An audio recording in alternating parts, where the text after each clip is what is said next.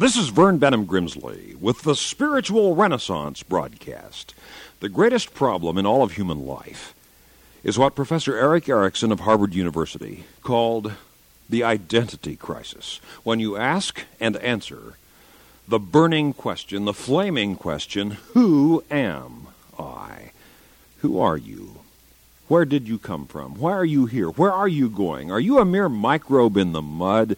An android amoeba that made good and evolved paramecium with personality but no purpose? Did a wisp of swamp gas waft through a mound of moist moss millions of years ago, and the ensuing chemical reaction eventuated in clams, frogs, leaping lizards, lemurs, monkeys, Neanderthals, and you, but without any higher reason for it at all? Are you but an evolutionary accident, an historic happenstance, a random result of seawater and sludge, a biped, upright, humanoid salamander wearing socks, sneakers, and a necktie on Sundays, but with no cosmic destiny, no transcendental value? Is that all you are? You certainly can't think I would ask a rhetorical question as odd as that, then answer yes. Of course not. You are not just a higher animal, an orangutan with a vocabulary, a hyperthyroid rhesus monkey with the ability to reason, a dwarf gorilla with a high school diploma, or a giant chimp with a driver's license. You are neither a fallen angel nor a risen ape. You are an infinitely valuable son or daughter of the living God. That is who and what and why you are alive. Whatever else you may have ever heard about the origin and destiny of humankind, consider this possible and plausible explanation: that the supreme being of all this universe of universes, the majestic mind at the center of all things and beings, set in motion a process of creation in which the galaxies, suns, and planets evolved innumerable forms of plant and animal life, as the paleontological fossil record clearly reveals, but that the crowning triumph of God's creation is humankind, free will, mortal existence, rational, reasoning sons and daughters of God, who by the faintest flicker of faith can actually choose to do and to live the will and the purposes of their Creator, and choose to live in goodness, truth, and beauty, and in love for mankind and their Maker. That is who, what, and why you are. You are a child of God. And unless and until you really recognize that truth and begin to live it and act upon it and actualize it in your day-by-day experience, you will never be fully happy and fulfilled as a human being, because you were created for this spiritual way of life, and you can never be truly content until you begin to live that way. You say, but some people seem to be perpetually discontented. Some people can ask a question, then answer their own question, then go away mad with the answer that they gave. Then there was a repairman I once met who said, I can fix anything, but if I can't fix something, I can fix it so nobody else can fix it. Negative egocentricity is both disruptive and destructive, but a more affirmative approach can transform situations. A waitress up here in the Sierra Mountains in a Yosemite cafe, who displayed a particularly cheerful demeanor as she went about her tasks, told me her secret was to pace herself. She said, one of my slogans that I keep in mind is, pace yourself. And she explained that the word PACE, P-A-C-E, stood for, or spelled, positive attitudes change everything. Positive attitudes change everything. They do. And the most positive possible source of all positive attitudes is living faith in the living God. God can change your negative attitudes to positive attitudes, and positive attitudes change everything. Because a trouble in life, or a problem, or a difficulty is like a hill lying just ahead of you as you're driving along a road. The hill will straighten itself out the closer that you come to it. It flattens as you approach it, however high and impassable it may have seemed at the first. Similarly, keep advancing on a problem or a difficulty in your life with faith, and eventually you will discover that you have traversed it. One prize fighter said, "You'll be a winner as long as you always get up one more time than you get knocked down. Persist, endure, but above all, have faith, because the power of God is transformative in your life." Jesus said these 4 powerful, life-transforming words. Listen to them. Have faith in God. Those 4 words. Have faith in God. He said, "Fear not, be not anxious, let not your heart be troubled, neither let it be afraid." Have faith in God. Place your trust in God, the universal Father who loves you with an infinite love. And the power of God is transformative. Prayer changes things because prayer changes people, and people change things. Positive attitudes change everything. Pace yourself, and God can grant you a more positive attitude if in faith you will claim it. Jesus once rebuked his followers, saying, "O you of little faith, ye of little faith."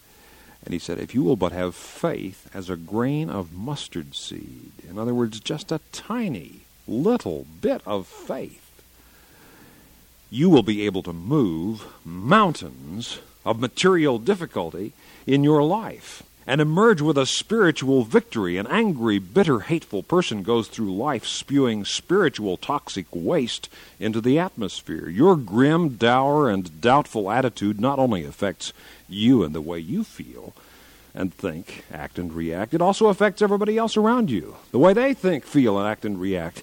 Your attitude makes that much difference. Jesus' very watchword was, "Be of good cheer." In other words, cheer up. Be not anxious. Be not filled with fear and dread and anxiety, but trust your life to God. Trust your future to God. You may not know what the future holds, but you can know who holds your future. The living God, your Father and your friend, who created you for a joyous, meaningful, and purposeful future, whatever it may contain. You may say, "But I face so many problems, so many difficulties, perplexities, seemingly insurmountable situations in my life." There are essentially 2 alternative ways of facing any problem. You can either attempt to convince yourself psychologically in your own mind that the problem really isn't so bad after all, or even that it doesn't even exist, deny it, then do nothing about it, or you can undertake to deal with that problem intelligently and vigorously. Suppose you had a wristwatch that had stopped, it didn't run, you'd beat on it, you'd put it under hot and cold running water, you left it out in the sun, you put it in the refrigerator, anything you could to start this watch going again, but all to no avail. At that point, you could psychologically rationalize. You could go into denial. You could tell yourself and convince yourself that at least 2 times a day this watch is right. At least twice in every 24 hours, this watch is correct, and keep right on wearing it. Or you could choose the other alternative and actually deal with it, and actually get it fixed. Do something about it. That is the very choice which confronts you this moment, this hour, this week of your life. That same alternative with unfathomable consistency. Some human beings prefer to imagine that problems do not exist rather than striving forthrightly to solve them. Because the first step is to face your problem head on. Then recognize that as a son or daughter of the living God, you were created to be able to deal with difficulties, both with courage and even with gladness. Seeing them as challenges, beholding them as tasks set before you as part of the actualization, part of the building of the kingdom of God upon this earth. It is a process, a continual process of problem solving, but not alone. Never alone. For everything you face in this life, through the years, through the decades, until finally you walk through the valley of the shadow of death, you will walk with God at your side.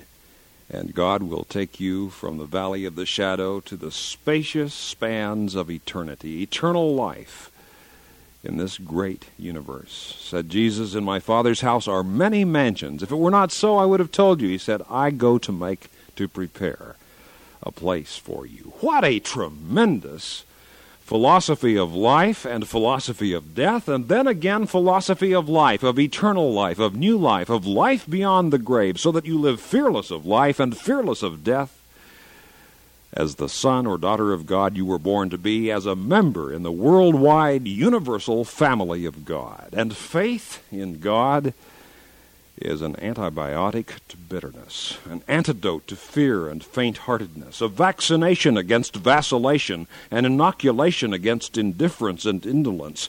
It will infuse your mind and your soul with high purpose and with spiritual vigor. When you align and synchronize your mind and your thinking with the mind, the thinking, the plans, and the purposes of the very God who created it all and who created you, and who has a wonderful will for the living of your life here on this earth, and a wonderful will for the living of your eternal life, if in this very moment you will dedicate or rededicate your life to the living God who gave you your life originally. Do that here and now, a simple moment of faith, a simple prayer, honestly and sincerely, that you give your life and will to God, and all things will become as new for you. For free literature on the spiritual life, material which I have written on these very topics, if you feel that divine discontent, that inward spiritual restlessness, yearning for a finding and knowing of God, write to us at the Spiritual Renaissance Institute, Box 3080, Oakhurst, California, 93644, United States of America. I've written some free literature on finding God, getting to know God, growing spiritually, 7 principles of prayer, the fatherhood of God and the brotherhood of man, the spiritual truth which rings down through the corridors of human history that this entire world was intended and created to live as one family of love, the family of God, the fatherhood of God and the brotherhood of man. And you are an infinitely valuable son or daughter of this living God in this great, far-flung, universal family of God. If you're intrigued by this truth, if that rings some sort of celestial bell inside your soul when I speak it into this radio microphone, write to us at the Spiritual Renaissance Institute, Box 3080, Oakhurst, California, 93644, United States of America. This is a non-sectarian, non-profit program proclaiming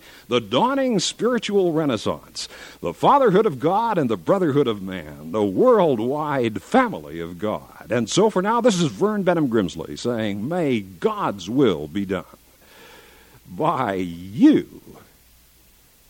Good day.